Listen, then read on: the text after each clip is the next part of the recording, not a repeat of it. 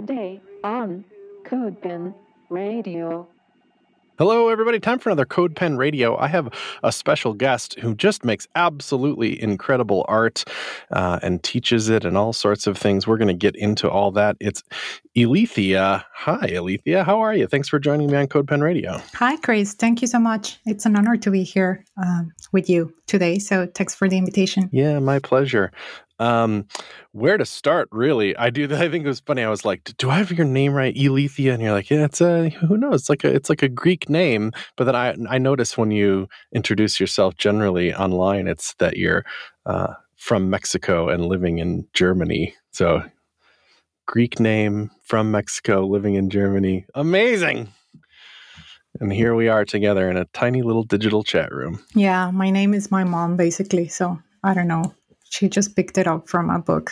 So, and she told me it's Greek. So, but it comes together with Diana, so Diana Ilithya. So, right. Yeah. It comes off nicely.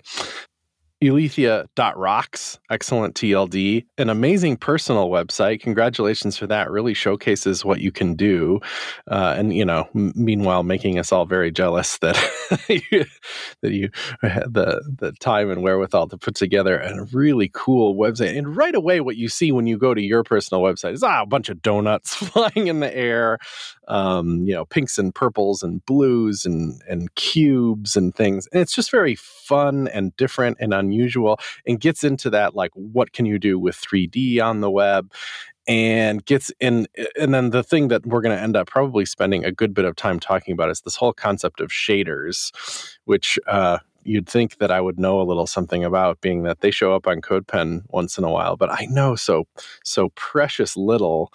So I wonder if we could start in the middle and then see what happens, on either side of it, going backwards or forwards in your life or interests. But I just have to ask you about the whole idea of shaders and where it came from. 'Cause I'm on this show, I'm interested in what you're interested in, how did you land there? And, when I find somebody like you so into this one piece of technology, there's got to be a reason why, So what is it? What is a shader, and why do you love them so much, if you do? Yeah, sure. So I got into shaders around 2-3 years ago, not too long ago, actually. So, and I discovered them as I was trying to learn WebGL, and I got started with 3JS, I guess many people. And then I saw that you could do so much, and I was learning that the material that you use in a lot of this 3D stuff, it's done with something called shaders. And then as I was learning that, at the same time, I think it was 2019, I was learning about the world of creative coding, which I wasn't aware previously. I've known CodePen, for example, for a long time, and I knew about making creative coding with JavaScript, CSS, HTML, but I didn't know about this other spectrum of doing digital art with it.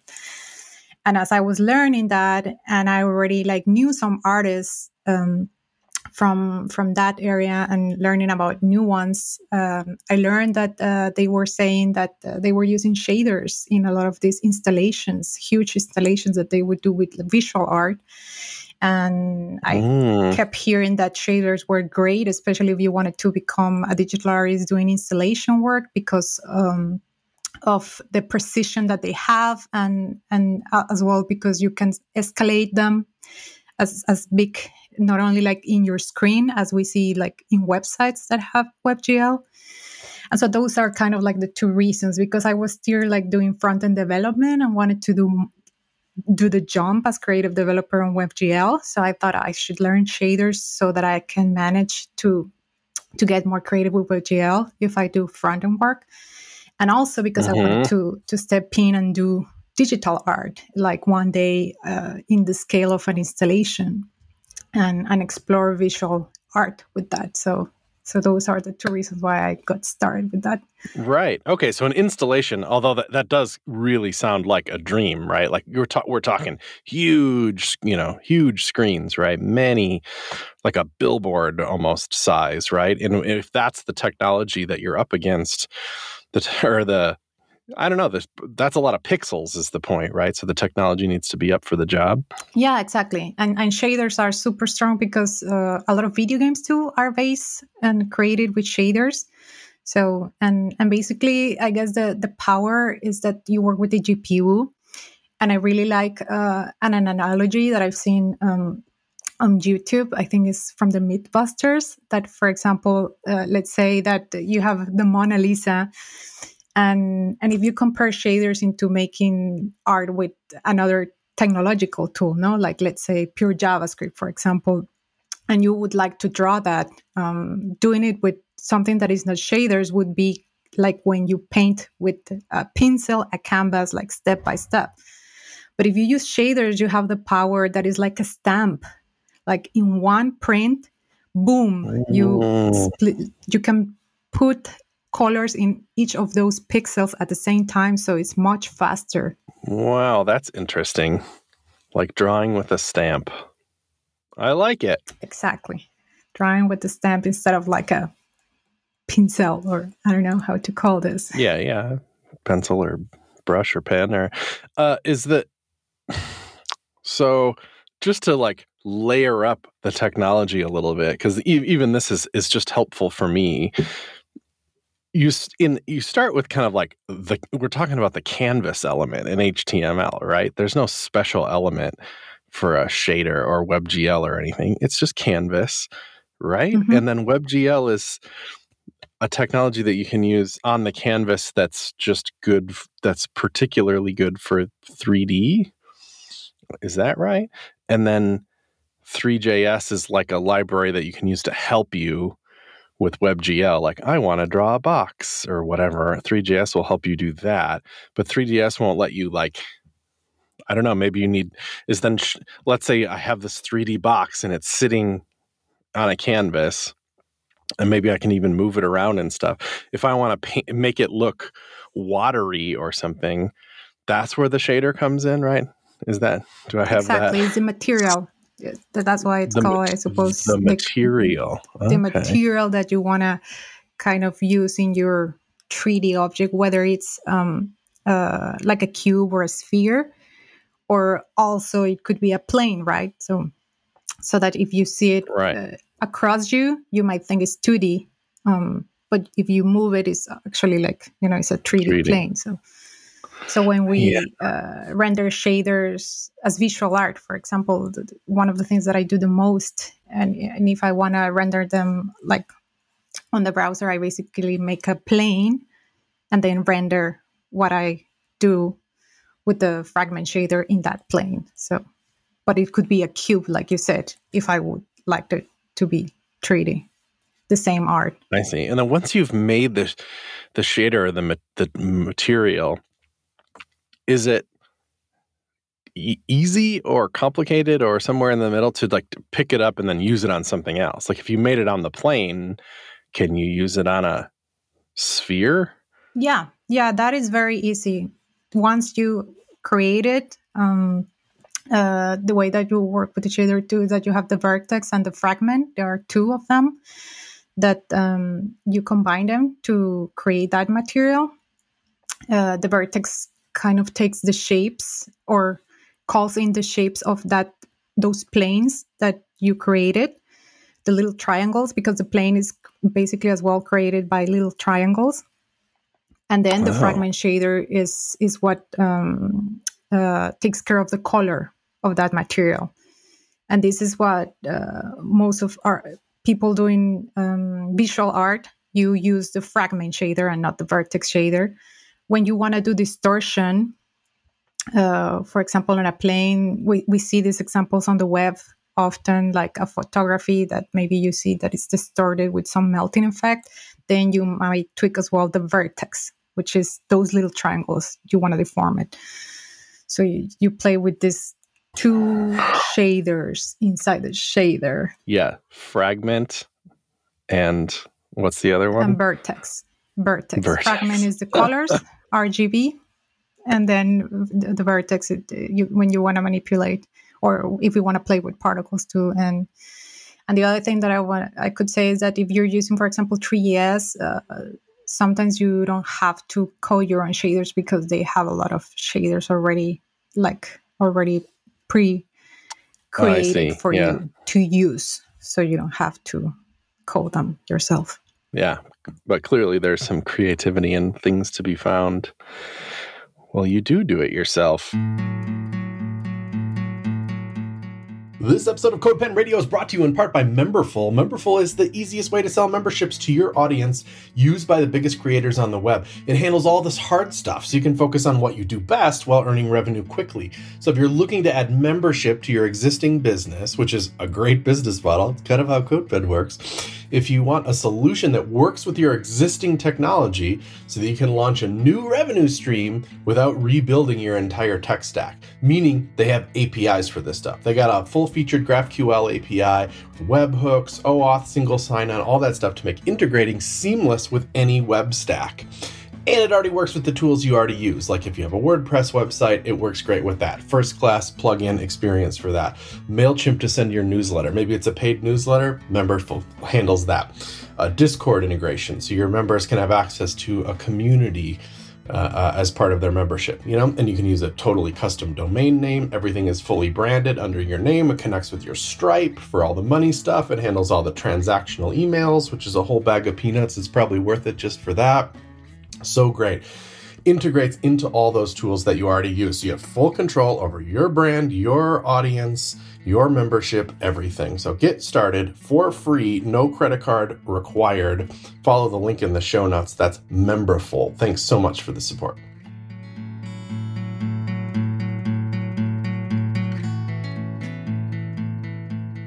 You helped me out. We'll put a link to this collection of pens in the podcast. You have creative work all over the place, but it's nice to be able to poke around on CodePen as well.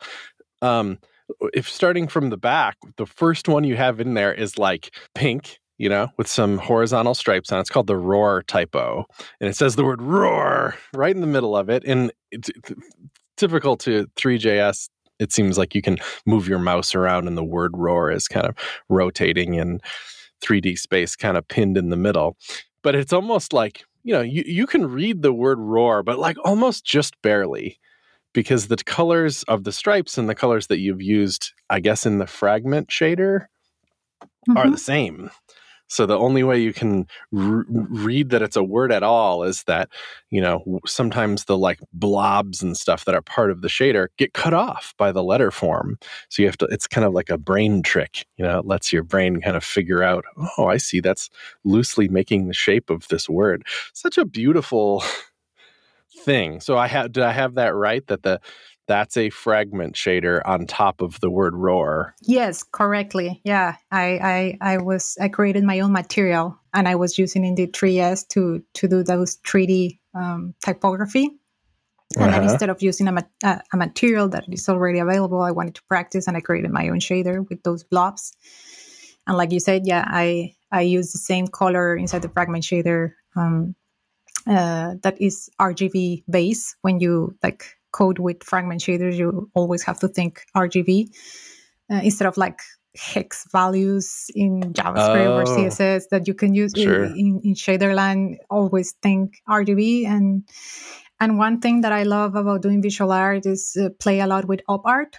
There's something about optical illusions and that I find as a viewer very entertaining. Like you were just saying, I really like that sometimes maybe you can find a different interpretation that it was supposed to mean, or a little bit like a challenge that you kind of need to complete this thing because it's not completed there. So you have to think as you're looking at it. So that's why as well I chose that. Right. It's just a beautiful optical illusion. That's a good way of putting it. It's like you're letting your brain kind of finish the shapes, and it's a miracle that it works at all, but it does somehow. Feels just like very modern art to me. The blobs and the movement. It's interesting to me that it would work. I feel like if you just stopped it at one frame, you could find the perfect frame that would look cool as like a album art or something. But the fact that it moves is so like of the web. It's so digital and cool that it's much more interesting to watch it move. But I guess there's just a lot to love here. Very cool. Good job. Yeah, thank you. And I did that one, by the way, like the shader work that you see there, which is this abstract blobs, is one of the first exercises that I got to do, like when I was Yeah, it looks like a couple learning years old. how to draw with shaders. So it's one of the first things, like either draw lines, make a grid, make a blob. Yeah. So. Well, it turned out great. And there's kind of a funny and somewhat kind of wholesome comment thread attached to it on CodePen where somebody's like, I can't read the text very well, essentially. And you're like, it's actually part of the artwork that it's like that, like I get it's not, I understand that if this was like text that was meant to be read because it's important content on a website that, maybe it shouldn't be an optical illusion. Yeah. I wouldn't do it. Especially if you need some kind of accessibility in a website. But this was meant to be like art. Oh, not, it's a piece of art. And then they were like, "Oh, I get it." So that's what I like it when people are, they speak up, but that's not like they're closed-minded to what's going on. Mm-hmm. Let's just do another one because it's kind of fun. It looks like maybe this 3D Polaroid world one is about the same time period. So, and you can tell it's one of yours, right? It's the exact same pink. I love that type of thing, but it involves some multimedia, and that there's a sound cloud that plays. That's kind of a part of the experience or whatever. I could see this being, you used the word installation when you were talking about this. I don't know if this was bound for an installation or not, but it certainly could have been, especially with the music being involved. Can you tell me about it? Yeah, this was basically an inspiration. I was dreaming of maybe someday having a physical installation, and actually I was walking around the city where I live, and in a gallery I saw there was a photography exhibition, and they had these huge Polaroids where those photographies were in the gallery display, but they were huge. And I got the idea, and I was like, oh, that would be like awesome to make them even thicker so that they can be in the ground. And instead of a photography, having visual art moving somewhere. And then I started to prototype as well, just because I wanted to continue learning 3S and how it works. So I created this tiny gallery with 4 pieces in there.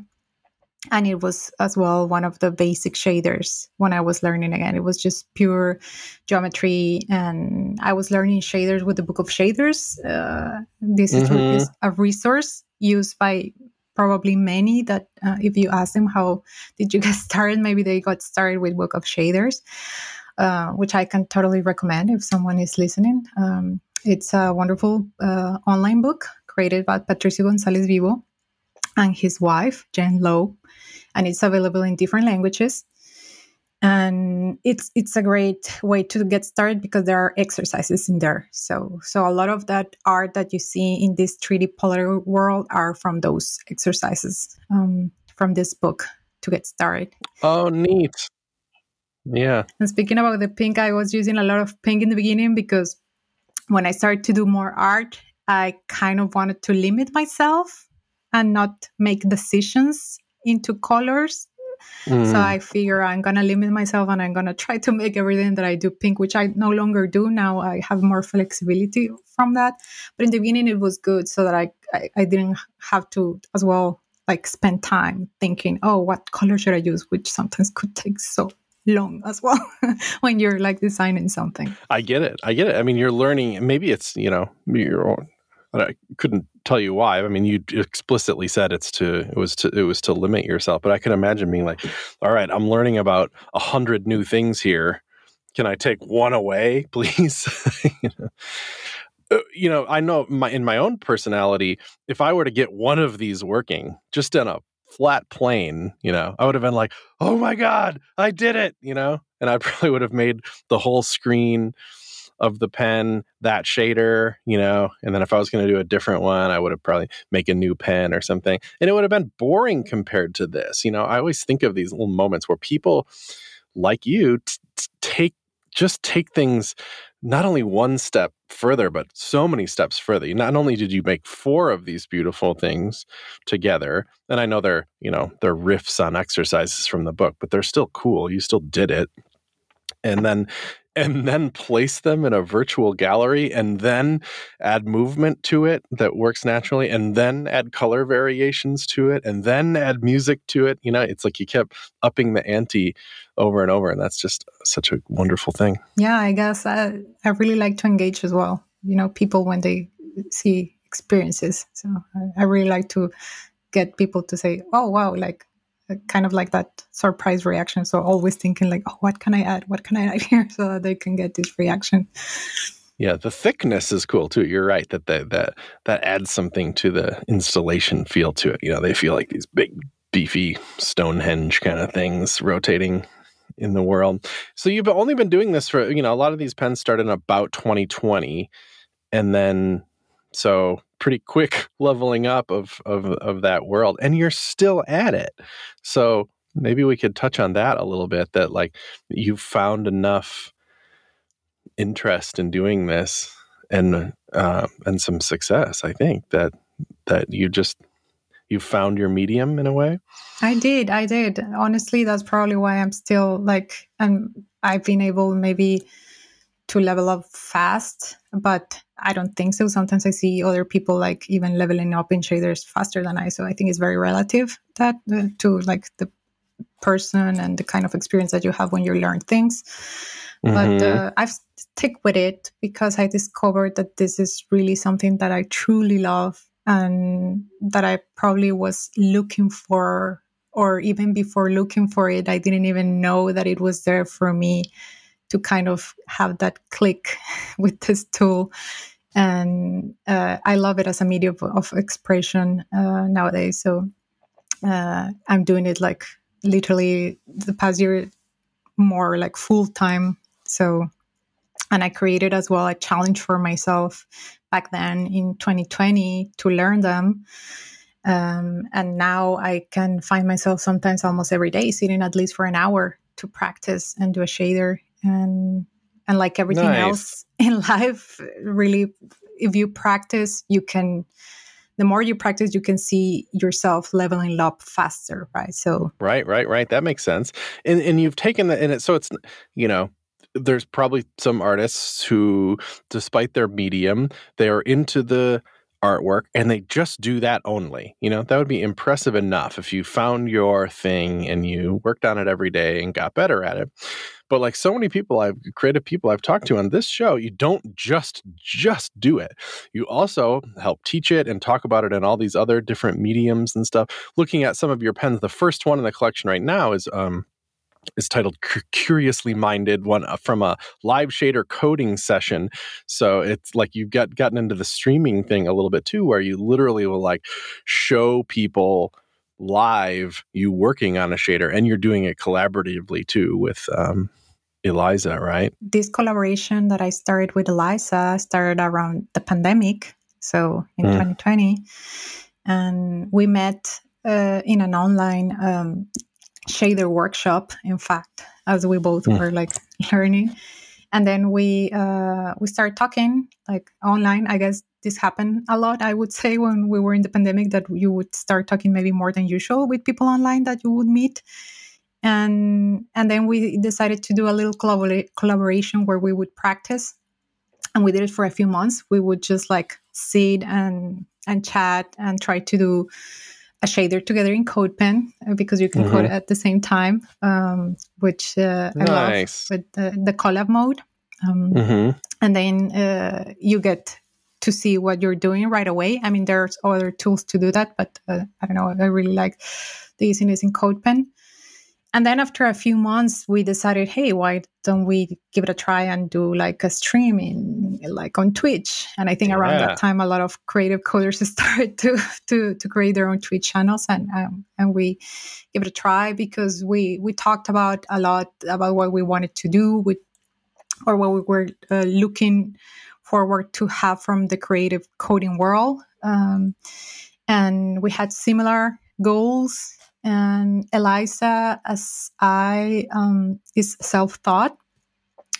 So we were talking a lot about that and about our experiences, how it has been. And we decided that we wanted to inspire other people like us, that maybe they didn't come from computer science or math degree. And I was telling Eliza when I met her that I was so intimidated by shaders the very first time that somebody sent me the book of shaders, that I couldn't understand anything. Actually, I remember the first time that I browsed it, and then I just dropped it. And after half a year, I took it back, and I was like, no, I have to try harder. I really have to try. Like, this cannot be impossible. And then with more patience for myself, then slowly I could see that I was actually learning. So we talked about this because we said that I could see other people that maybe they had these degrees, that they would browse the book of shaders and they could right away like get started with creating their first shader. And so that's why,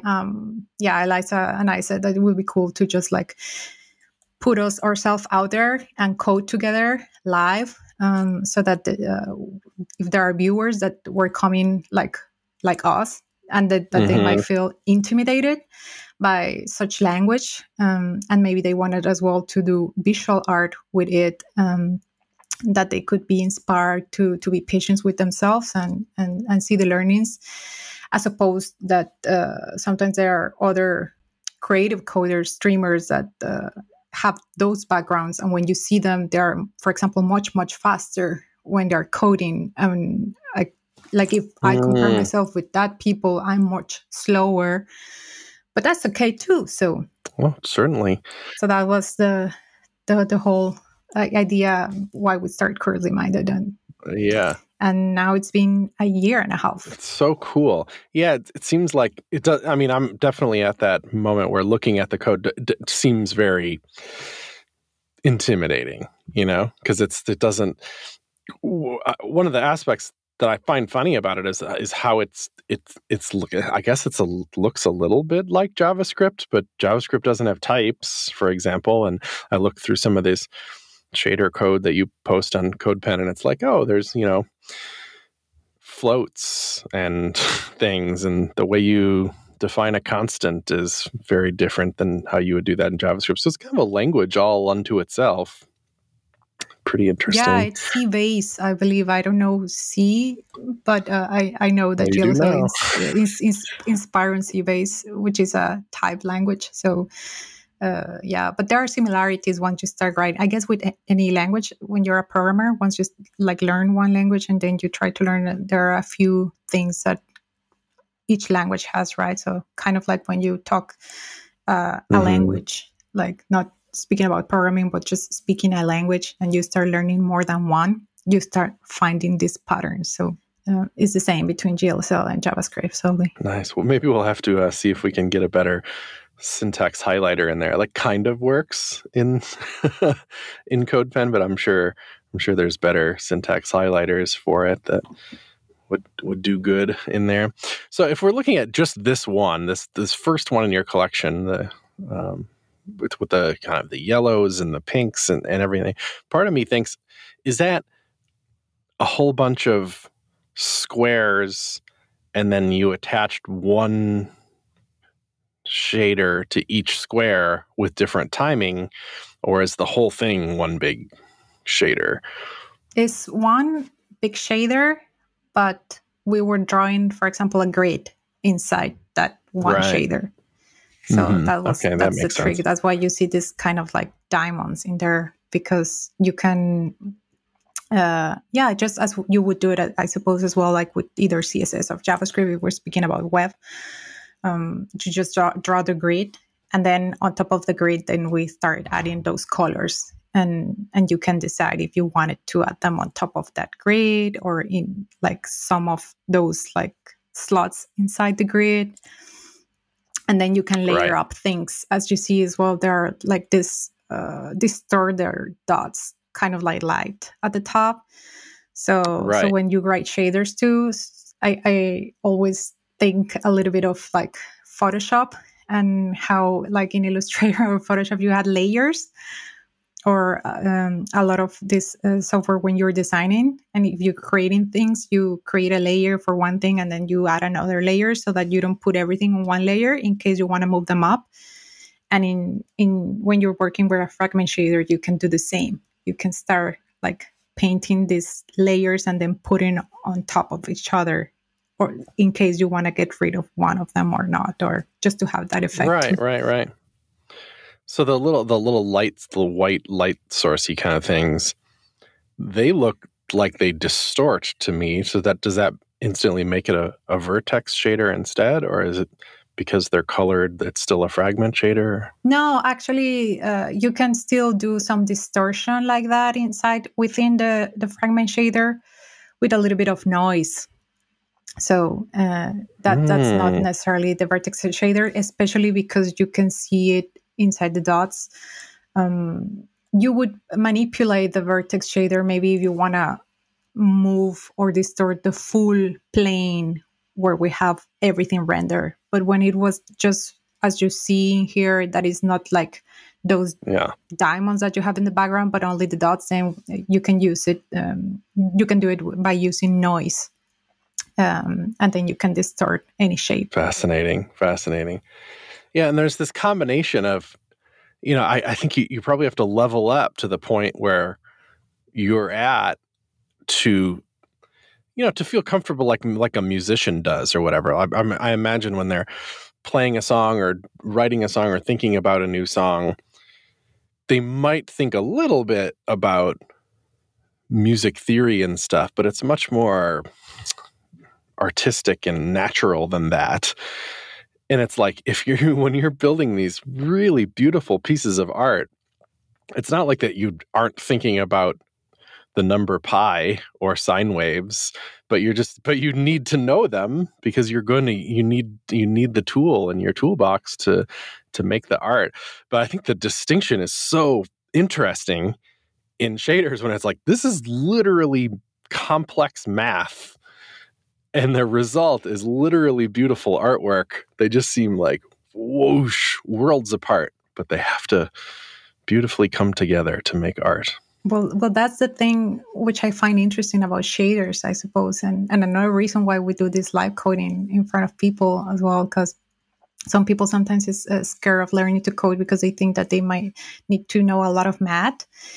And just to get started, you actually don't need any math. I mean, just to lose really? kind of like that fear of coding, even with shaders, for example, there's no need to worry about math in the beginning, to learn like the basics and to put the first things, because I mean, we all know a little bit of math, no? Like the basic kind of math, like, subtract, divide, multiply. So you use that little math in the beginning. And once you get comfortable, like you were saying, if you want to get then kind of level up yourself and maybe try to do more complex stuff, then you get to learn a little bit more complex math. But what I discovered with shaders is that it's a wonderful way to actually learn that complex math because you have that visual that you're painting as you're like, maybe, for example, like you were saying, maybe using a sine wave or using pi or doing an angle with 810. So it's just a wonderful way to try and see, so what happens if I do an angle in shaders, and then you see visually what it is. So I would say that I think for people that maybe is more visual, it is a wonderful way to learn math and to skill and level up your mathematics by using shaders, for example, because then you get to see and try these equations. And then maybe if you would have learned the equation by itself, it wouldn't stuck in your head. But once you see the visual, then you know and why would you need it. So okay. I that really tracks with me because I loosely understand what a sine wave is. It oscillates between 0 and 1 or whatever as x goes up or something. I think there's some truth to that. I have never reached for a sine wave ever in my programming career. I mean, maybe partially because that's not in CSS and I've spent so much time with that. Maybe, I don't know. But even in JavaScript, not that I'm some big visual artist or anything, but I definitely don't. don't think of it, but I could see if I had some idea and I wanted some curvy like aspect to it, that I'd be like, sign is just sitting right there. Maybe I should try to feed it some values and see what I get out of it, or something, like, I'm still scared of it, but I could see that being a little level up moment. Yeah, you should totally try. I mean, you were saying that, but come on. I mean, you do as well wonderful visual art yourself as front-end developer. I really love your designs of websites and little experiments that sometimes you do as well yourself on CodePen with the CSS and JavaScript. So yeah, you should give it a try. And I would say that for people that is scared, like, just sit there and try some equations and don't think about like the math even. Maybe focus on what you want to paint. And then you will see that suddenly you're learning math and you're like, oh, now I know what this is when I'm like doing something visually that speaks more to me. Yeah, that's great advice. I'm always astounded by the performance of them too. Like, rarely do I have ever seen a WebGL or shader driven thing feel slow. I mean, you mentioned that at the beginning because, not only are they fast on your computer screen, but they can be fast on very large displays and things like that as well. But it is appealing, isn't it? Knowing that these creations that you build are just so smooth. Well, that's the thing. I keep thinking that that's the difference probably, no? So it's not like, it's like all the pixels like a stamp at the moment. Instead of painting each of them, it's like at the same time. So that's why it makes it look so smooth. And thankfully, I think the support as well of web browsers have improved so much. Yeah. Like, the past years, like even on mobile, nowadays you can see a beautiful shader in there too. So yeah, what's the kind of like the minimum amount of code you'd say to get this going? It's like, is 3JS kind of a automatic? That's the one library you need? Not necessarily. In all my pens, I'm using 3S, just because I fear that it's kind of like the popular one, and there's a lot of documentation to like start. And even in the book of shaders, by the way, they teach you how to run your shader in several different tools. And if you want to do it in the browser, Patricio suggests 3JS too. So you have a template that he gives as well. So. And that's the reason why I have it there. But there are other ways. For example, if you are like more pro into WebGL, you could do it natively with WebGL too. And in fact, in the Mozilla web docs that I love, there's a very good template in there that you can as well grab with pure WebGL when you want to run a shader without any library. And then there are other WebGL libraries where you can do shaders. OpenGL. What is it? OGL. Sorry. OGL is a little library. It's very lightweight, and that one, if you don't need something 3D like a cube or typography, right, or more stuff that 3S comes with, then you could use something like that. And probably there are more that I cannot even remember at the moment, but it's not only 3S. It's just one of those astounding things about that. I'm looking at OGL now, 8 kilobytes, very, very small. Yeah. And then whatever you write as a shader, I'm sure shaders get pretty complicated, but the ones I generally see, there's so much interesting stuff that you can do in dozens, maybe a few hundred lines of code, does that seem about right to you? Or do you see a lot of, multi-thousand line shaders? Yeah, I've seen it, but definitely I was going to say that I can recommend if you were looking at OGL, like for people that maybe just want to render maybe a shader in full screen, for example, which is basically a plane. Right. OGL is perfect because then you don't need all these kilobytes extra that, for example, 3S, well, it has much more, right? So if you are only using one plane, then OGL makes more sense. So right. I mean, 8 kilobytes, that's astounding, and the demos are really cool. It kind of, I don't know, it opens your mind as much as they almost seem underused to me with how small it is, how interesting they can be, how beautiful they can be. And it's one thing to look at a full page of it, but it's like a lot of us do a little bit more boring, maybe, of front end work where it's just like, this is a website we got to build for this conference or this event or this blog or this landing page or something. To add something like really beautiful particles flying around for some part of that website, you're not talking about a megabyte of additional JavaScript or some heavy video file or something. It could just be a couple of kilobytes, which is just yet another really cool thing.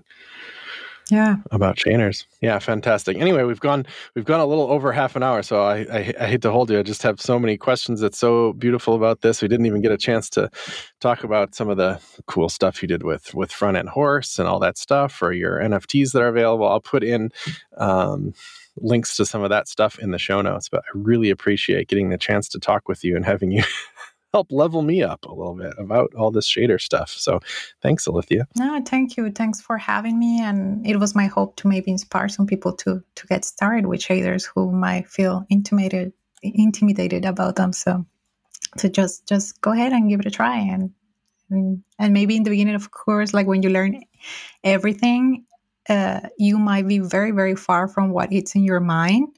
And that's very frustrating. But I always encourage people to just be patient, even myself, that I have to be patient when I'm learning a new thing because I want to just get there already. But I know that it takes some time. So yeah. There's that classic Ira Glass thing where he says that, you're to be in the creative profession, you're basically constantly in this state where you're unhappy with your work. I forget the exact quote exactly, but there, especially in the beginning, there's a big disconnect between the taste that you have and your ability to build things that are up to that taste. Yeah. Yes, exactly. But better there. Better, yeah. Okay, take care. Bye-bye. Thank you.